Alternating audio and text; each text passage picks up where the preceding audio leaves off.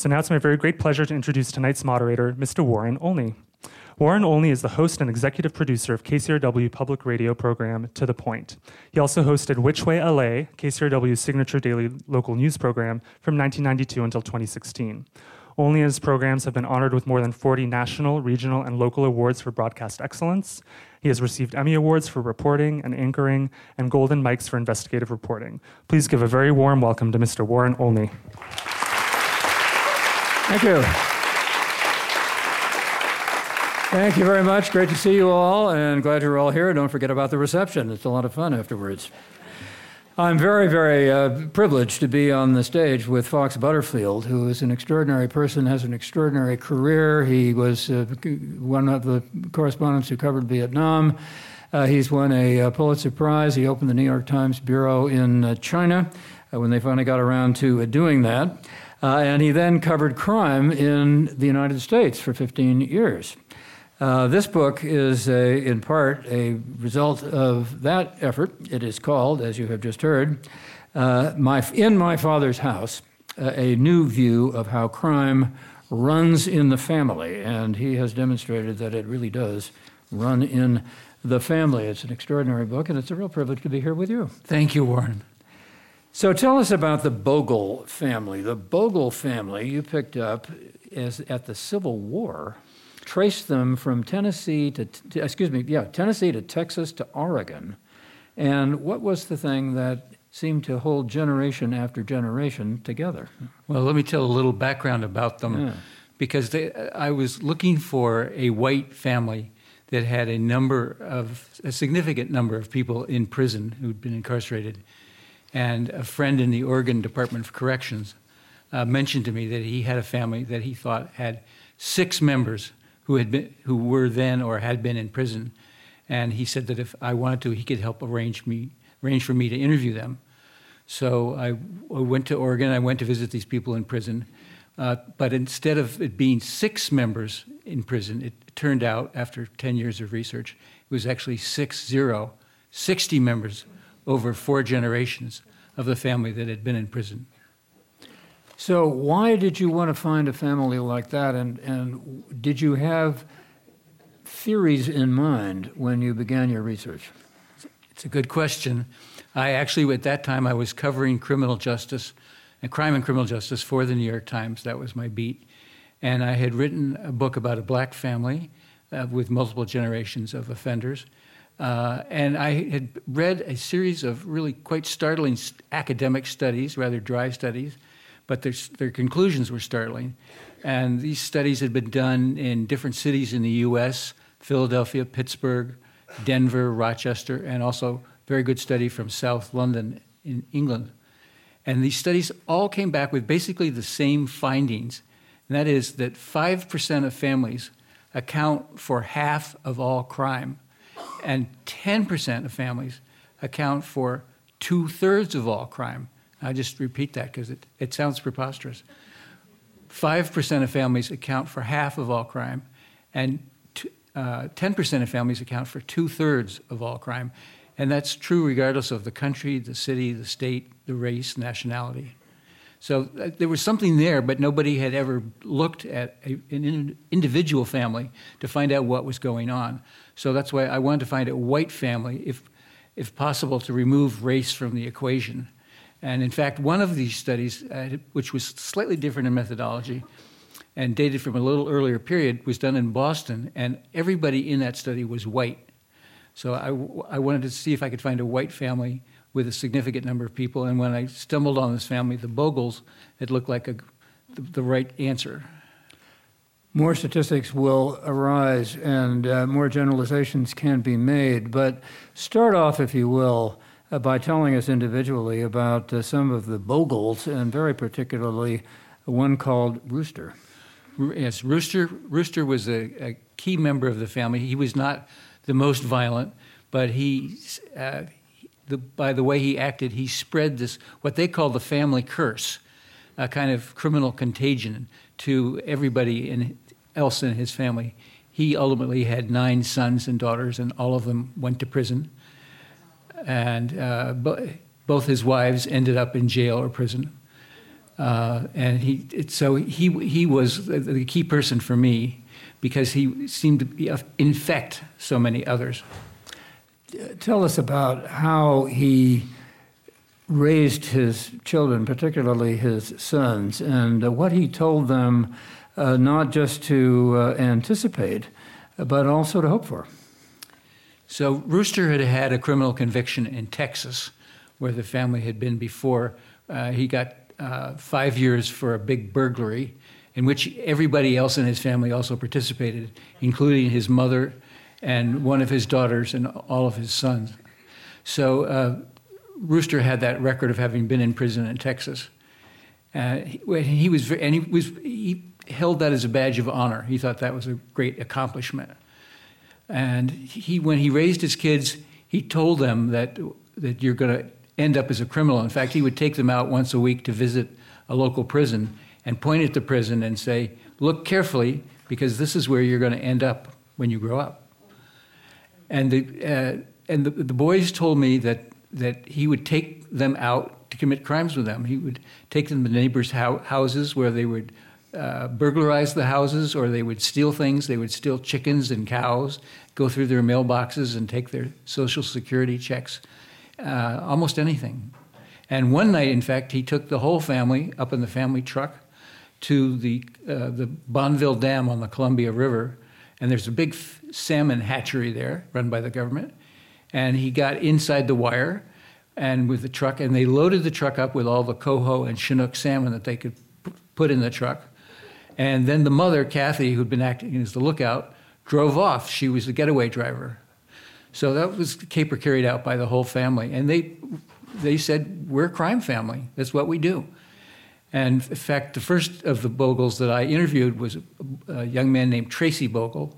He was serving a 16-year sentence for it was one crime, but there was a series of charges. There was kidnapping, aggravated assault, armed robbery, a car theft, and sodomy. And he'd committed this crime with one of his older brothers named Bobby Bogle.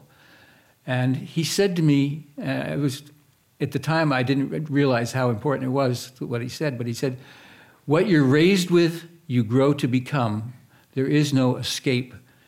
And then he said, if I'd been raised in a family of doctors, I'd probably be a doctor. But I was raised in a family of outlaws. And all that they knew was law coming to get them, break down their doors, take them to prison. So we hated the law. If you think this book sounds like a series from Netflix or HBO, you are absolutely correct. That's exactly what it does sound. Well, go back generations before Rooster and tell us how this was, in fact, a generational fact of life. Yes, so I was able to trace the Bogles back to the end of the Civil War, about 1865, in the hills of central Tennessee, a little hamlet that was called Daylight. Then there was a grist mill there, but that's about it, and a few farmers. And basically they made moonshine liquor.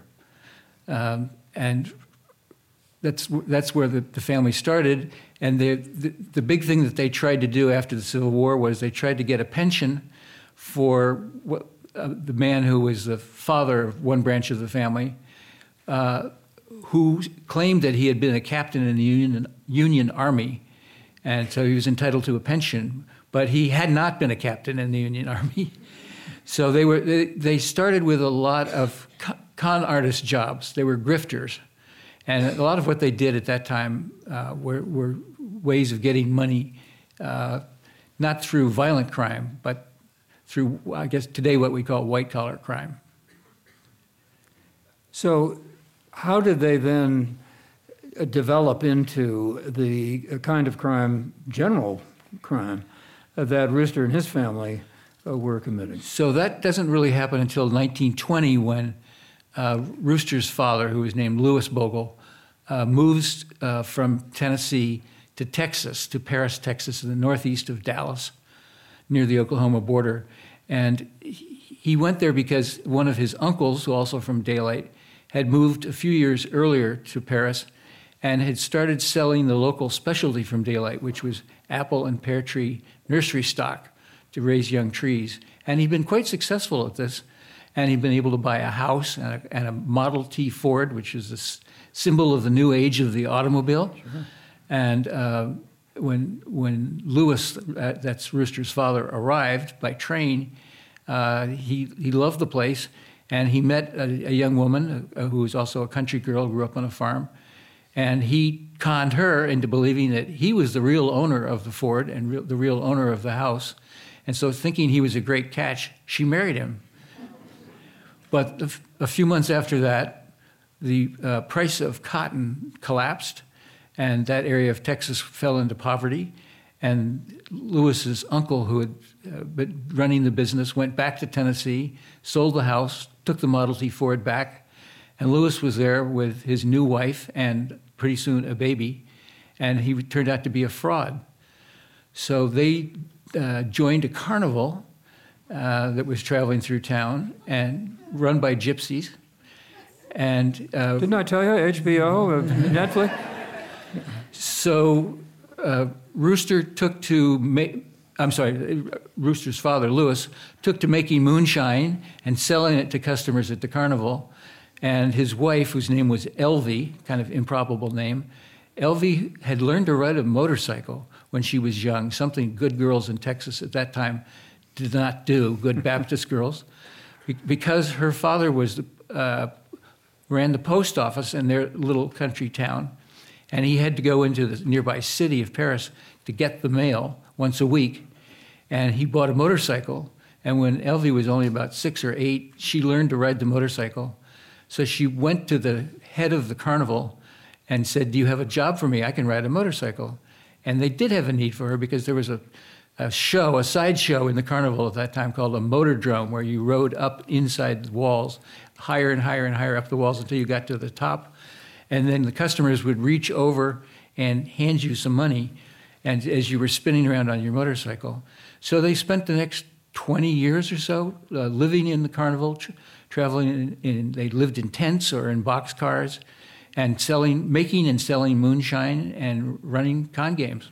How dangerous was it to do this motorcycle trip? It was very dangerous. I mean, people got killed. But they didn't. But they didn't. Yes.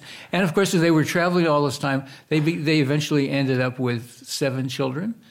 And none of the children really went to school because they were traveling in the carnival. They would stop for a week in a small town or a big city. And the kids just didn't go to school. And they made friends with the gypsies and with a number of outlaws. They got to meet Bonnie and Clyde and Pretty Boy Floyd and some of the other characters of that time. So how did they get then from Texas to Oregon?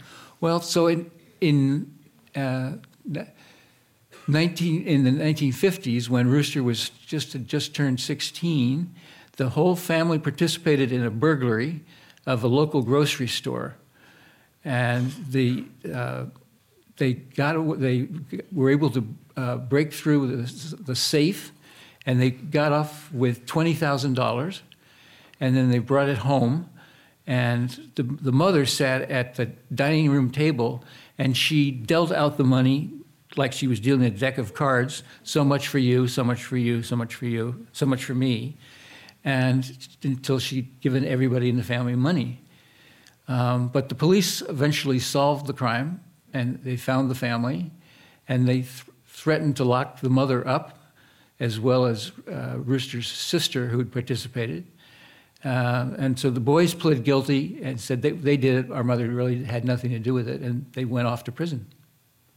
Now, when you describe what otherwise might be thought of as pretty intimate kinds of family activity when you're dealing out the money, and when Rooster is telling his kids that, when you're lucky, if you're lucky, you'll end up in the prison that you're looking at, how were you able to get them to tell you those stories?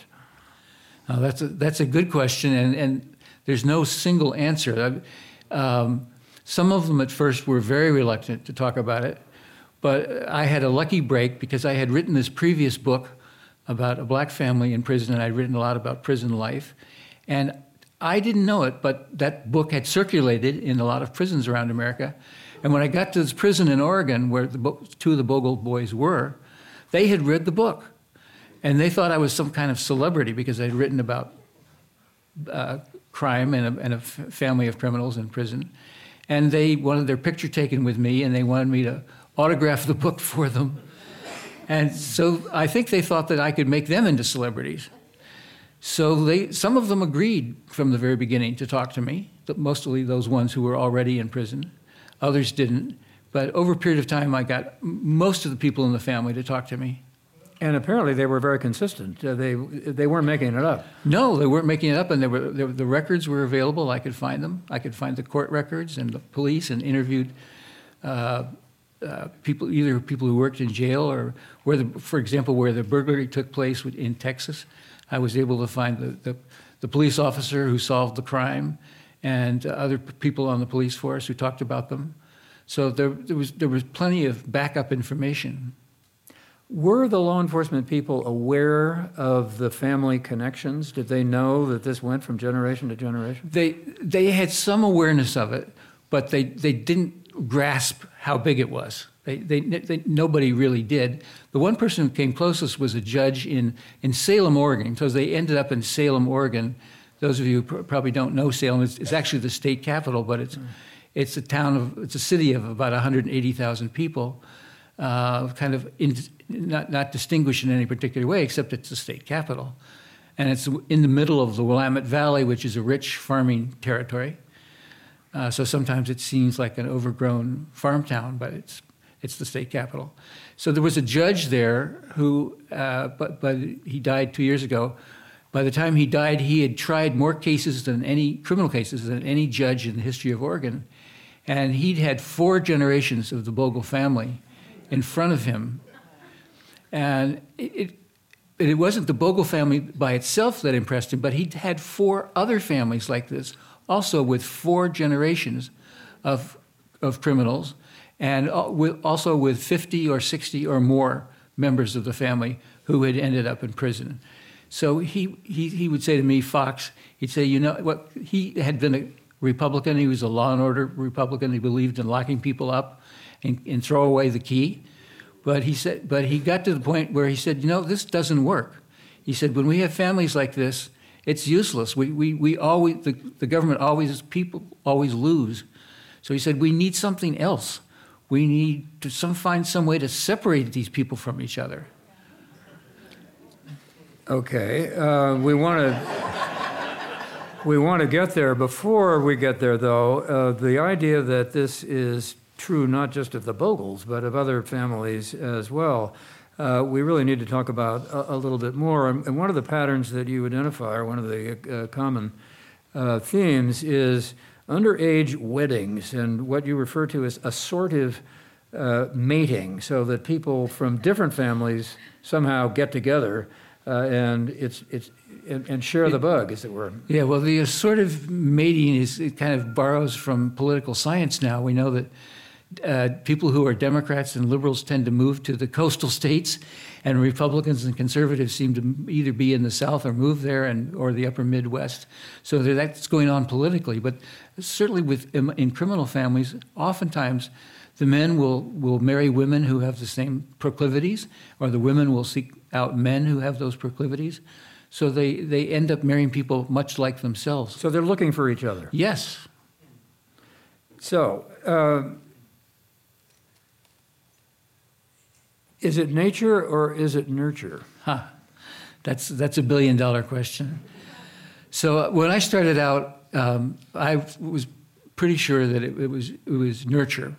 And in fact, the stories that the Bogles would tell about themselves, when Tracy said to me the first time I met him, he said, what you're raised with, you grow to become, and there is no escape. And they told stories about how their father had taken them out and committed crimes with them and taught them this is what you're supposed to do, and when you grow up, you're going to live in the prison.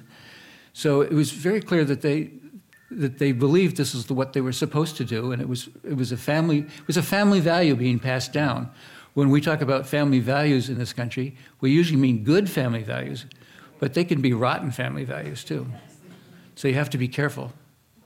Okay, but again, is this something that is genetic? You talked about the curse of crime that they would, some of them were concerned about. There was one you described who was an inmate who refused to go home and leave prison because he was afraid. Because he's afraid he would commit another crime and get locked up again. Yeah. Yes. So, yes, I mean, as time went along, I began to get more and more interested on the nature side of it. Yeah. One of the things that's true of American criminology is that American criminologists have really stayed away from focusing on the family, because if you do, you get into a discussion about biology or genetics. And a lot of the genetic work that had been done had been disparaged by scientists as being junk science.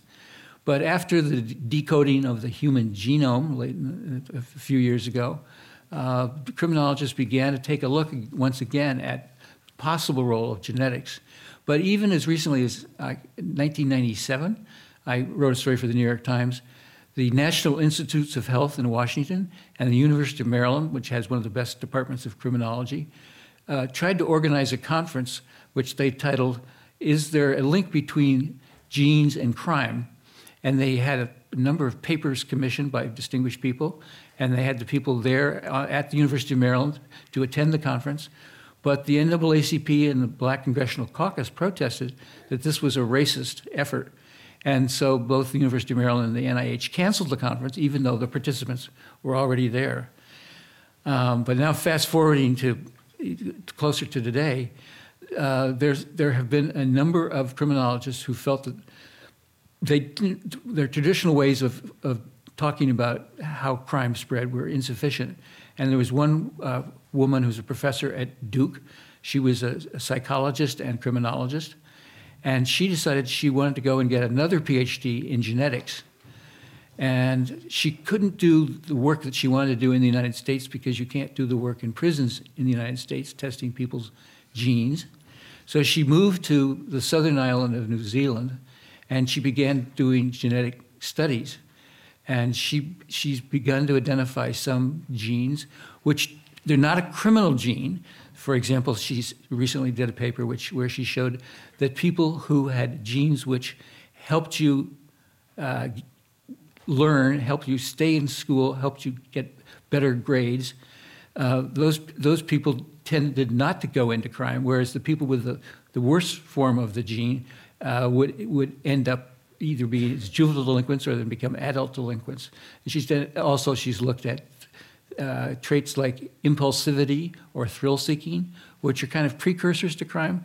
But she stresses that you have to have both the family environment, which is sort of that's the nurture, and you have to have the variant or the collection of genes to do this. You need both. It's not one or the other. It's the two working in conjunction with each other.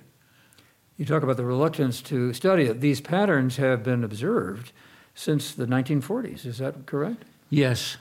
But it's taken this long to begin to take it seriously. Because, unfortunately, because the Nazi experiments in their concentration camps with genetics, and then, unfortunately, also, obviously, with the large overrepresentation of blacks in our prisons today as a result of racism.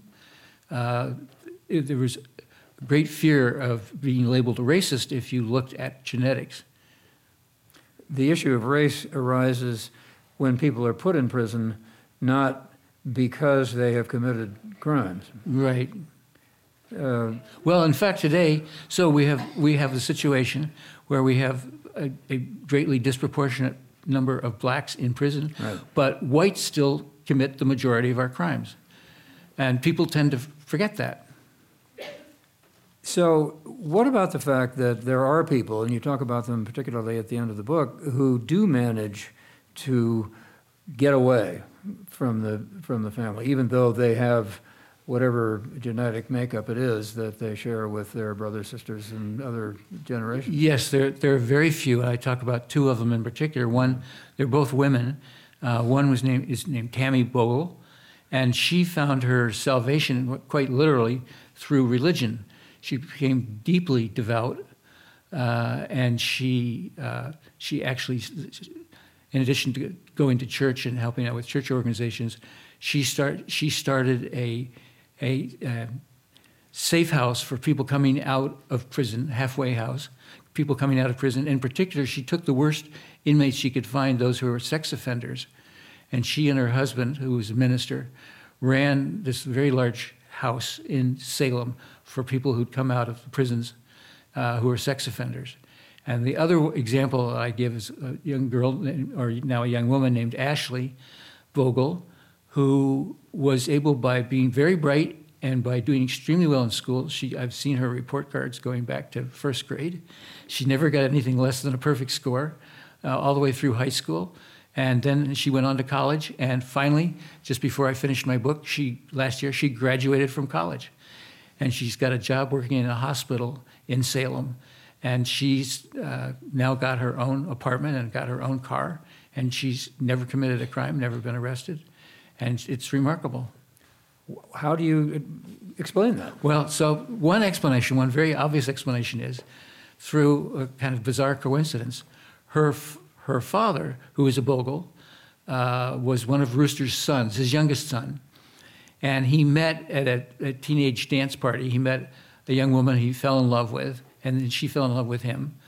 And what Tim Bogle didn't know was that her father was a former police officer who had risen to be head of the guard at the Oregon State Penitentiary. And when he had practically raised Tim's family inside his prison. And he wasn't exactly thrilled by her choice. And so he had Tim arrested, and he threatened to have him charged with murder. And Tim said, "You can't do that. I didn't kill anybody." He said, "Oh, yes, I can." But they somehow were able to get married. The judges allowed, the police, the captain of the guard tried to get the local courts to prohibit the marriage, but the court said they couldn't do that. And so they raised a family, and Ashley was the oldest of the children. And because of, I think partly because of this very different background, her father having been a police officer and a prison guard, and her mother, who was a nurse, that was a very powerful, positive influence. But she has a younger sister, and her younger sister is in prison because she's gotten into drugs and selling drugs. So it's not easy making it out of there. She made it out, but her younger sister didn't. There are people who suggest that sometimes it's difficult to tell the difference between the criminals and the prison guards and the cops. Is this an instance of that, do you think? Well, maybe they shared some characteristics, even though they didn't, in her case, lead her to crime. It's hard to tell, but very clearly her father is a very different creature than the Bogle family, and her mother, who was the nurse, very different. And Ashley grew up with a very good brain, but she determined early on she wanted to be her own person. She told me over and over again, she said, "I didn't want to be part of that thing. I didn't want this curse to extend to me, and I felt that an individual could step away from it. And if I worked hard enough in school, I could break free." So that was very self-conscious on her part. So I made a cynical connection between the cops and the criminals, and you're not buying it. It's interesting, and in some cases you find some prison guards who are not all that different, but I wouldn't want to cast that cloud over all of them. Well, now tell us about the judge who said, "Wait a minute, this isn't mass incarceration isn't working, and the way to solve this is not to put all the Bogles in jail." What is the way to solve this? So I've come to think that there's several possible ways.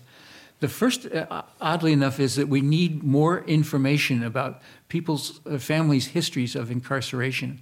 One of the oddities of this situation is that there's no point in the criminal justice system where people ask, so the police, when they arrest somebody, they don't ask, do you have a father or mother who's been incarcerated, or grandparents, or aunts and uncles, or children of your own who have been incarcerated? The criminal justice system just doesn't ask that question. And so what happens is you have a family like the Bogle, it goes along, and the criminal justice system is really kind of unaware of what's happening, unless you get a judge like Judge Norblad, who begins to see the same people appearing 4 generations in his courtroom, and who says, "Oh my God, we've got to do something else."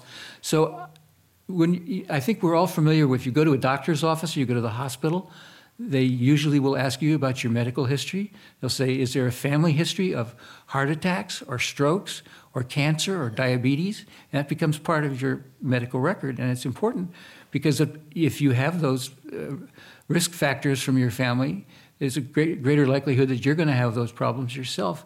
And I think the same thing is true with families with people who've been incarcerated. And in fact, some of the studies I was talking about at the beginning that looked and found these statistics of 5% of families account for half of all crime and 10% of families account for 2/3 of all crime. They went on to find that the more members of your family who are in prison, the greater the chance is that you yourself will go to prison.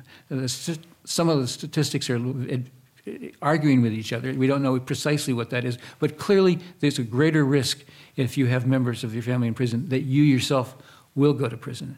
So I think this is, in a way, it's like the medical question. Do you have a family history of heart attacks? And so I would like to see that information gathered in some way, not to stigmatize the people, but so that you could get them help. So I guess the second part of my answer would be that there now are some very innovative therapies which are being, there's one program that I've encountered, it's called multi-systemic therapy. That company is actually nationwide now. It's in 34 states and 15 foreign countries. And they work with judges in family courts. And if a youngster is getting in trouble or starting to commit crimes, the judge gives them the option of undergoing this therapy with a team of professional therapists, psychologists, and social workers who will effectively come in and live in your house with the whole family. And that's the key to it. They don't want to know just the kid who's getting in trouble. They want to know the parents. They want to know if they're grandparents, brothers and sisters. And they can spend months living in your house trying to teach you better ways of raising your children. And that multi-systemic therapy has now treated 500,000 families, and they're showing pretty good results. And it's a lot cheaper than putting somebody in prison for a year. What are the simple rights implications of it if you start asking people when they go to prison about their families? And what are the possibilities then of casting doubt on other people who might not have been committing any crimes or doing anything wrong? This is a thought that I have. I haven't got the whole program spelled out, but obviously that's a very serious concern. And what would you do with the misuse of the data? And especially when we worry about the misuse of big data by even companies like Facebook. So that idea needs to be fleshed out and worked on. There was one judge that you reported on who would offer people an alternative, as I remember, not to go to prison if they would move away from their families. Yes, and so this is a program that's started as a result of Katrina in New Orleans in 2005, when Katrina pulverized New Orleans and blasted away a lot of the housing, especially for poor people. It happens that in the state of Louisiana, a lot of the inmates in the state prisons are from New Orleans. And those who were about to be released who were in prison in Louisiana, who were from New Orleans, found that they had no place to return to. And so they began moving elsewhere, and a lot of them ended up in Texas. And there was a young criminologist at the University of Texas in Austin who had an idea that maybe he could learn something if he went to see these people who had not moved back to New Orleans but had come to Texas, and they had, in a very real way, broken their social networks. They weren't going back to their families. They weren't going back to their old friends. And what he found, going back after 1 year and 3 years and 5 years after Katrina, was that these people who had moved to Texas had much lower rates of rearrest. And this is really important, because I don't think I've mentioned this tonight, but we know statistically that when people are released from prison, that within 3 to 5 years, 2/3 of all the people who are released from prison, that's about 600,000 people a year, are rearrested and sent back to prison, which we refer to as recidivism. And recidivism rates are stubbornly high wherever you look. And it's a terrible waste of money for taxpayers who are sending people to prison and then release them and they come back and they recommit crimes. So what this fellow, whose name was the professor at Texas, named David Kirk, he started a program actually in Maryland. He got the corrections people in Maryland to come up with some money for housing vouchers. And the big city in Maryland, of course, is Baltimore. And a lot of the people in the state prisons in Maryland are from Baltimore. So he got them to try to volunteer for a program. If they would volunteer for this program and move away from when they come out of prison, don't go back to Baltimore, move somewhere else in the state. He would give them state housing vouchers. And that program has now only been in existence a few years. But once again, the rates of rearrest are really plummeted because it's breaking their social networks, breaking their connections to crime. What about the not in my backyard reaction of the people in the neighborhood? Well, there's that problem too. That's a big problem. You say that they need to break up the social networks. Well, that sort of then argues against the idea that this is somehow genetic. Well, I think the things complement each other. I don't think they're working against each other.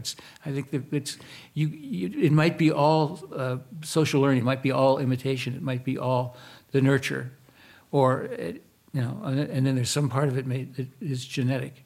So I don't think you can really separate the two. So then you get into the kind of problem that the NAACP and others raise, that you can misuse the kind of analysis, the kind of statistics, the kind of research that you're talking about. Yeah, well, we're still in very early days in this research.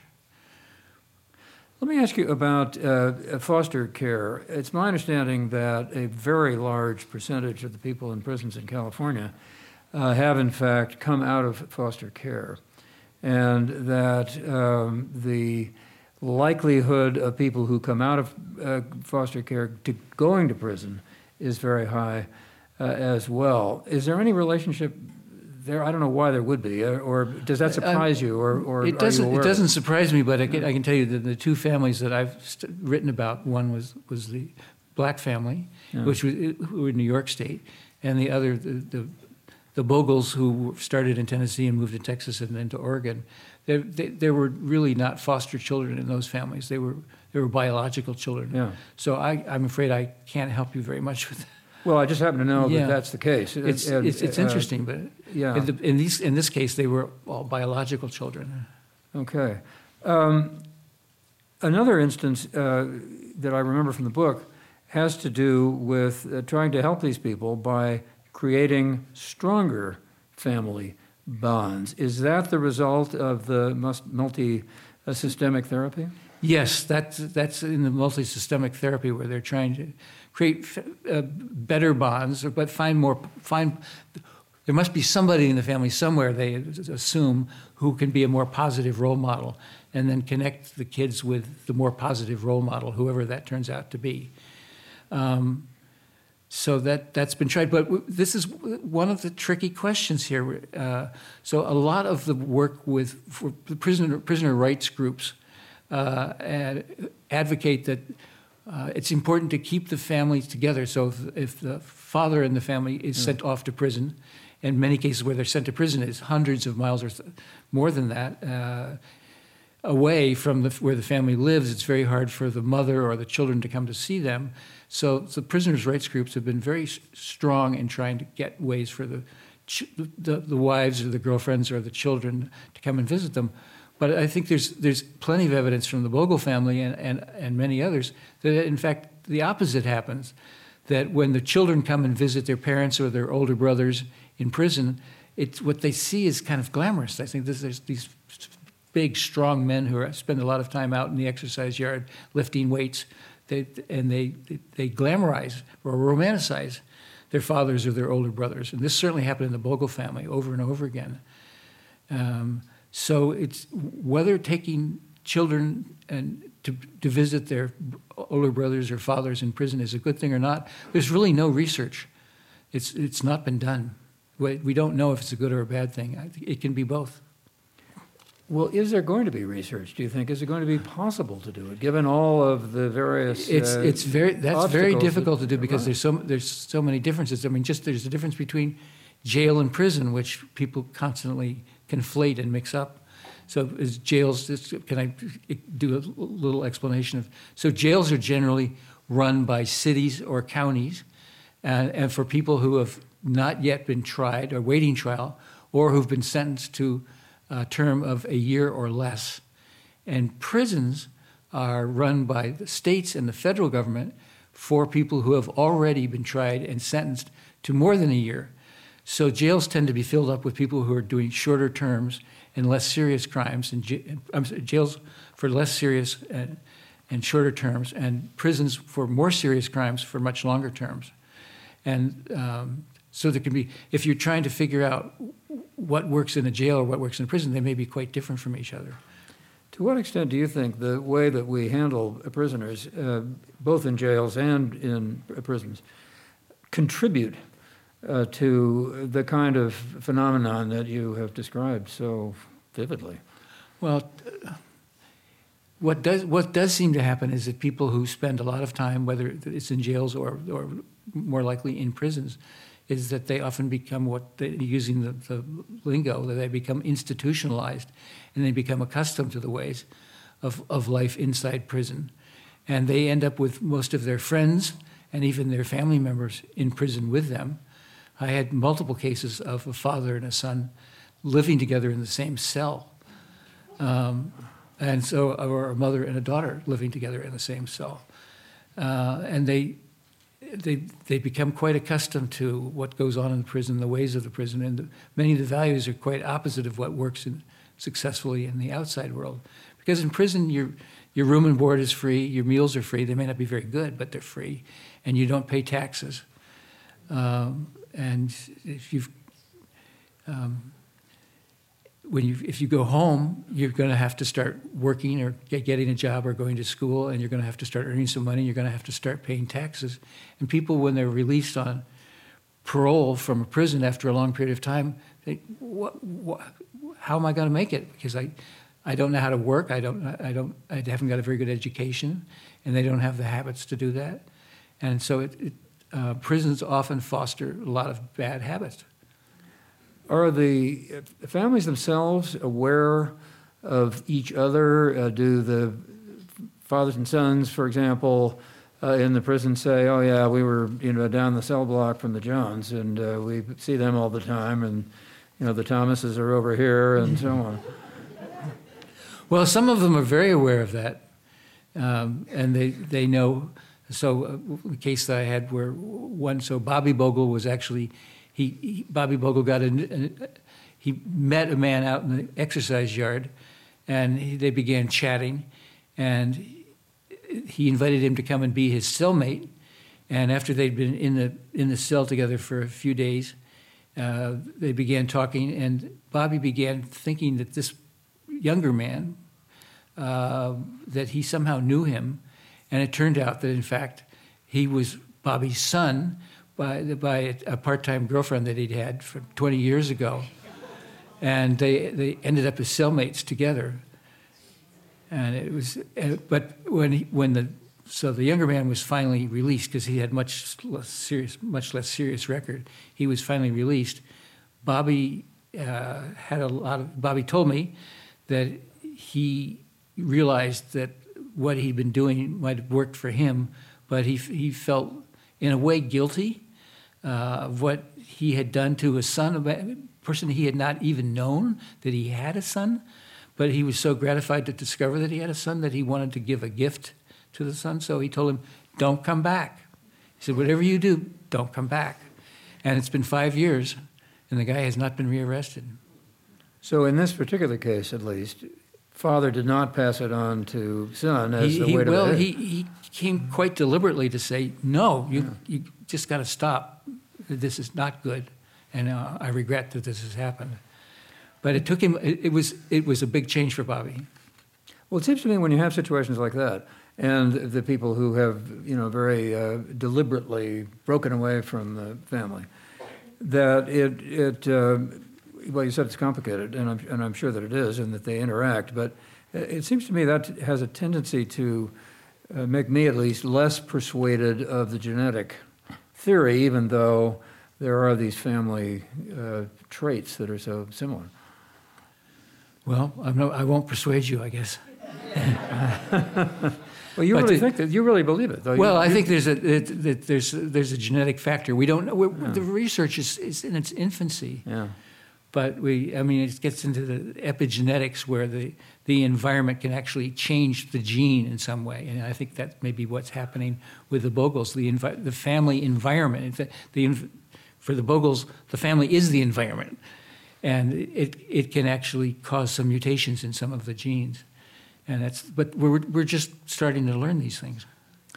We've been reading recently in the New York Times and elsewhere about families at a very different part of the social and financial scale, where there is, in fact, apparently, a similarity generation to generation. You mentioned fraud as the way that the Bogle family originally got into its family traits, where these things seem to be passed along from generation to generation. Do you think it applies there too? Yes.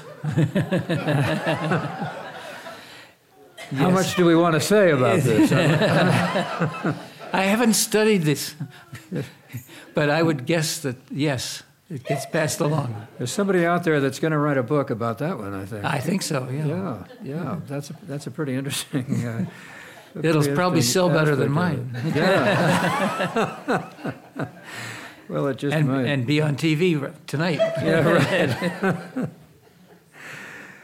Well, how did you get involved in studying crime in the first place? Here you were, a foreign correspondent. You were covering the Vietnam War. You opened the New York Times bureau in China. You speak fluent Chinese. And all of a sudden, you're back in the United States studying crime. How did that happen? I wonder. So I'd come back to the United States after 15 years in Asia, and in order to be married to my wife, who's here, right here.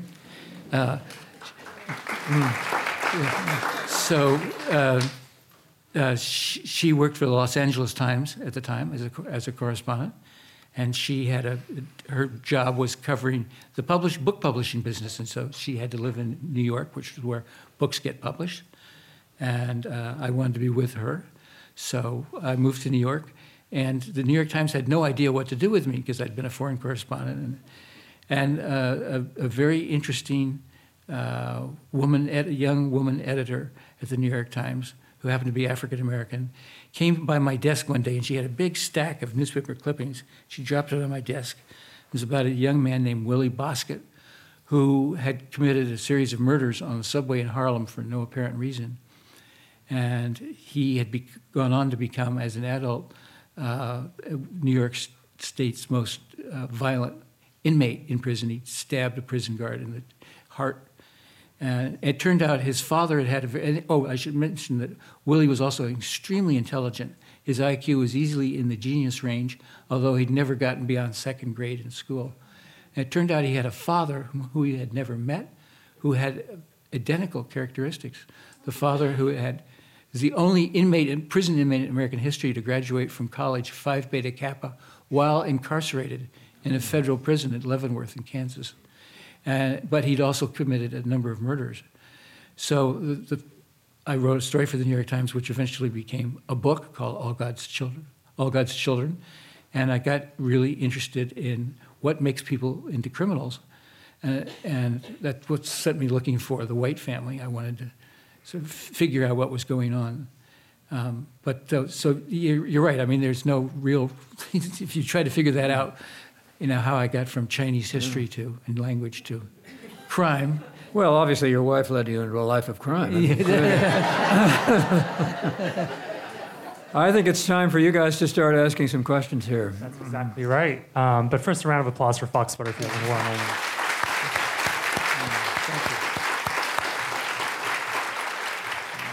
Hi, my name is Yigal Ahrens, and I'm from here in LA. Well, I'm wondering if you looked at other places than the U.S. So what comes to mind is Australia, which was used as a penal colony right early on.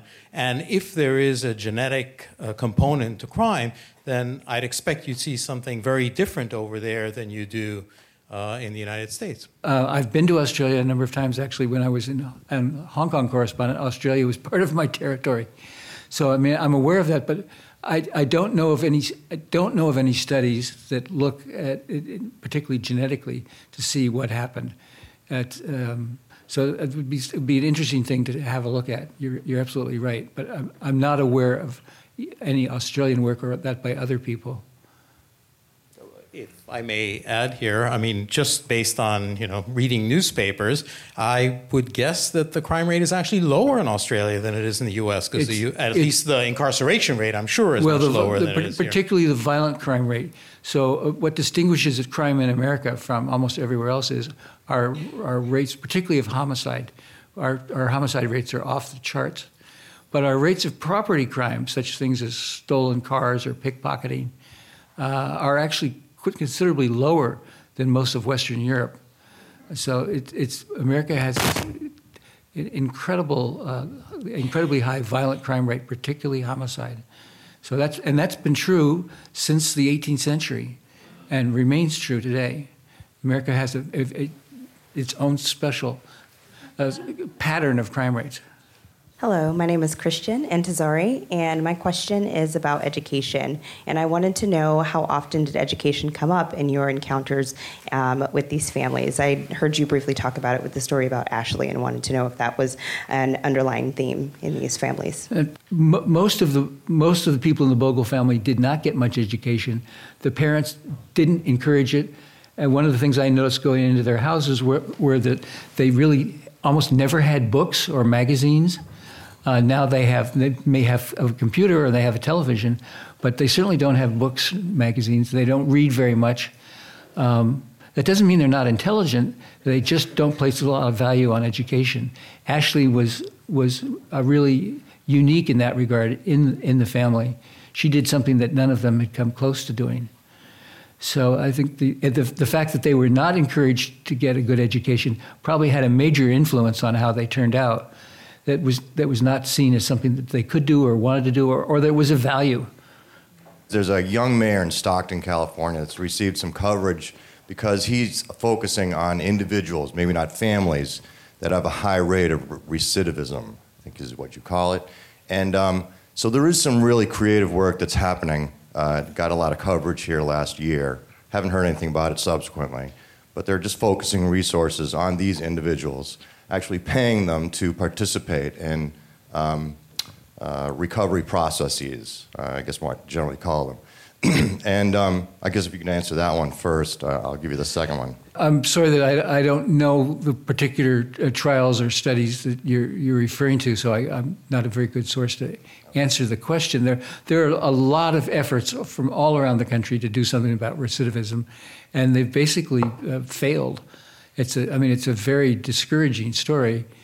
In fact, there was one mammoth study done now 30 years ago by a group of criminologists, and they basically famously came to the conclusion that the name of their article was "Nothing Works," and that really set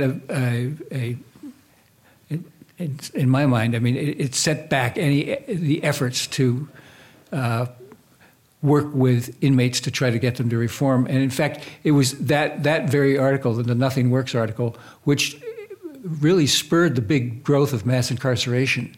Because the feeling was, if nothing works to reform these people when they get out, we've got to incarcerate more and more and more. I don't see any uniforms in the audience today, not that we need police officers in uniform to indicate their interest in this subject. But I was hoping you might comment on maybe what our law enforcement communities are done, maybe in particular if you know of anything for LA, where they might be allocating resources to focus on these families or these particular nodes where they might have more success in helping our community. Well, I can only say that some of the law enforcement people that I know have been very struck by the work that I'm doing and study the latest literature to come out with good ideas, trying to implement them. It's not a uniformly bleak picture. There's some very positive people, and I'm friends with the former police chief of Seattle, and he's been pushing my book, which is very nice. So people in law enforcement cover a large gamut of all kinds. And I think some of them are terrific and very bright, and they're quite knowledgeable about the latest research. Hi there, Ted Brassfield. Thank you very much for this. Quick question. I wanted to double back on the 5% of families accounting for 50% of the crime.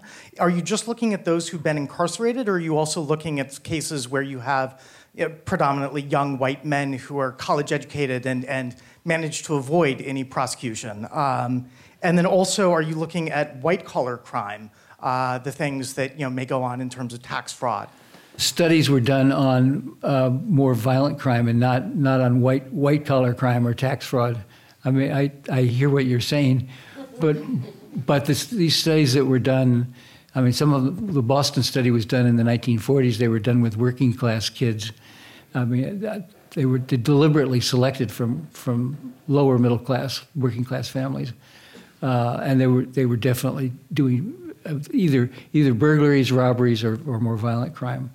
So I'm not aware of the same kinds of intensive study with white-collar crime, although I suspect some of that is probably going on. My name's Michelle Aldana, and I have a question regarding the Bogle family.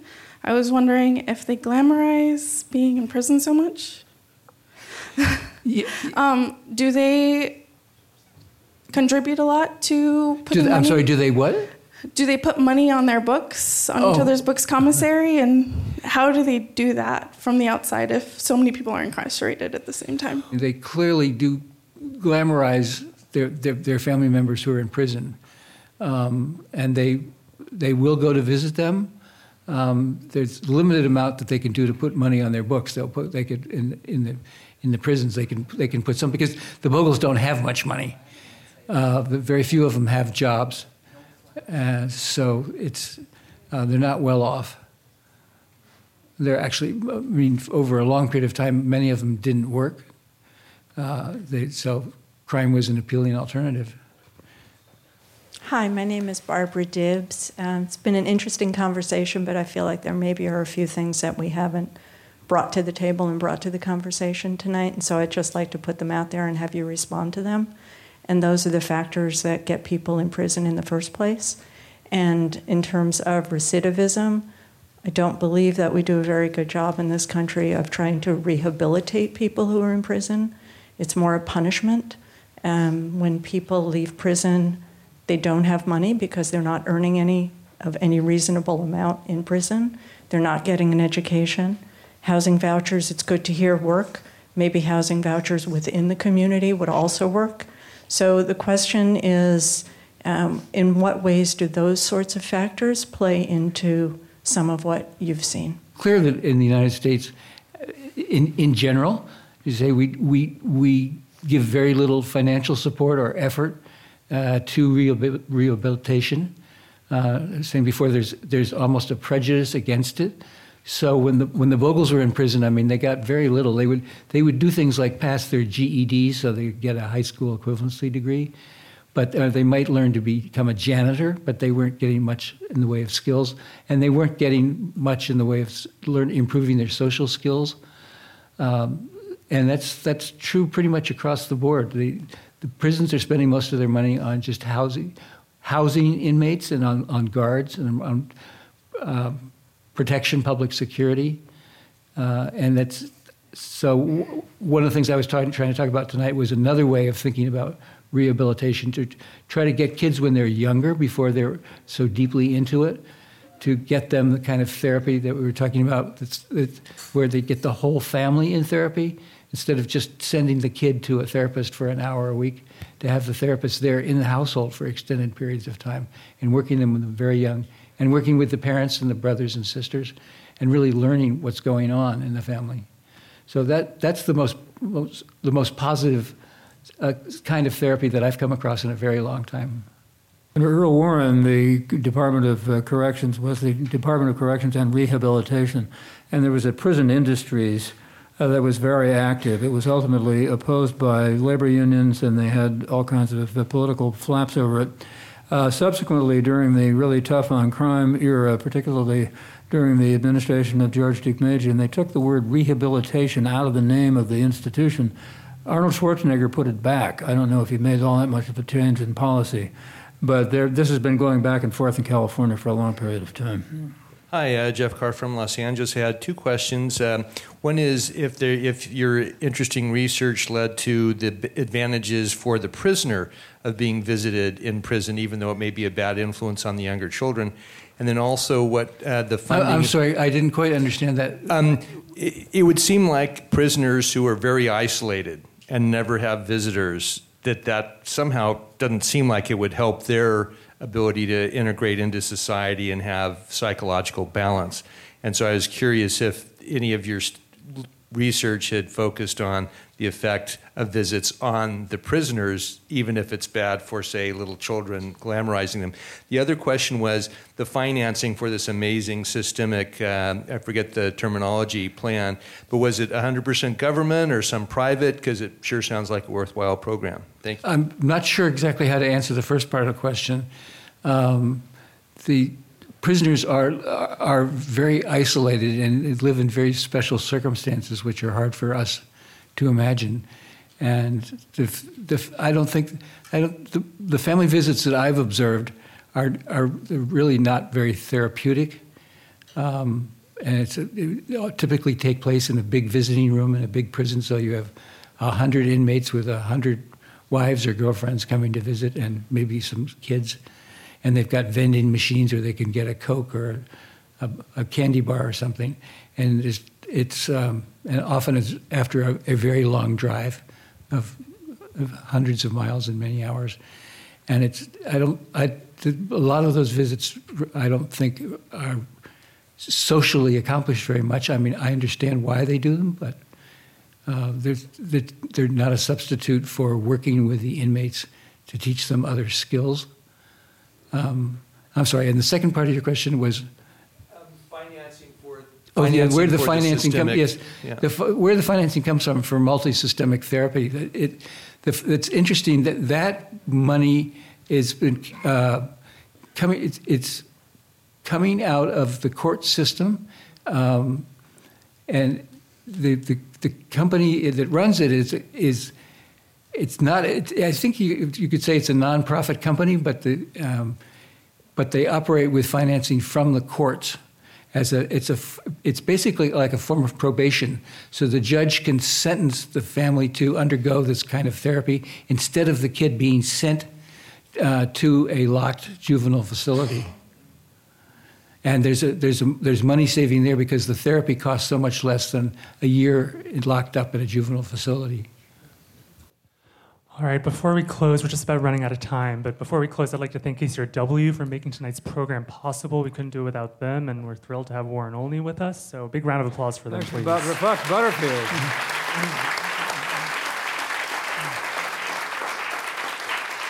Thank you all for joining us tonight. Please do stick around. We've got the reception happening just outside in the lobby where you walked in. And if you didn't have a chance to ask a question tonight, not to worry. Both of our featured guests will be there tonight. And finally, a big round of applause for Fox Butterfield and Warren Olney. Thanks so much.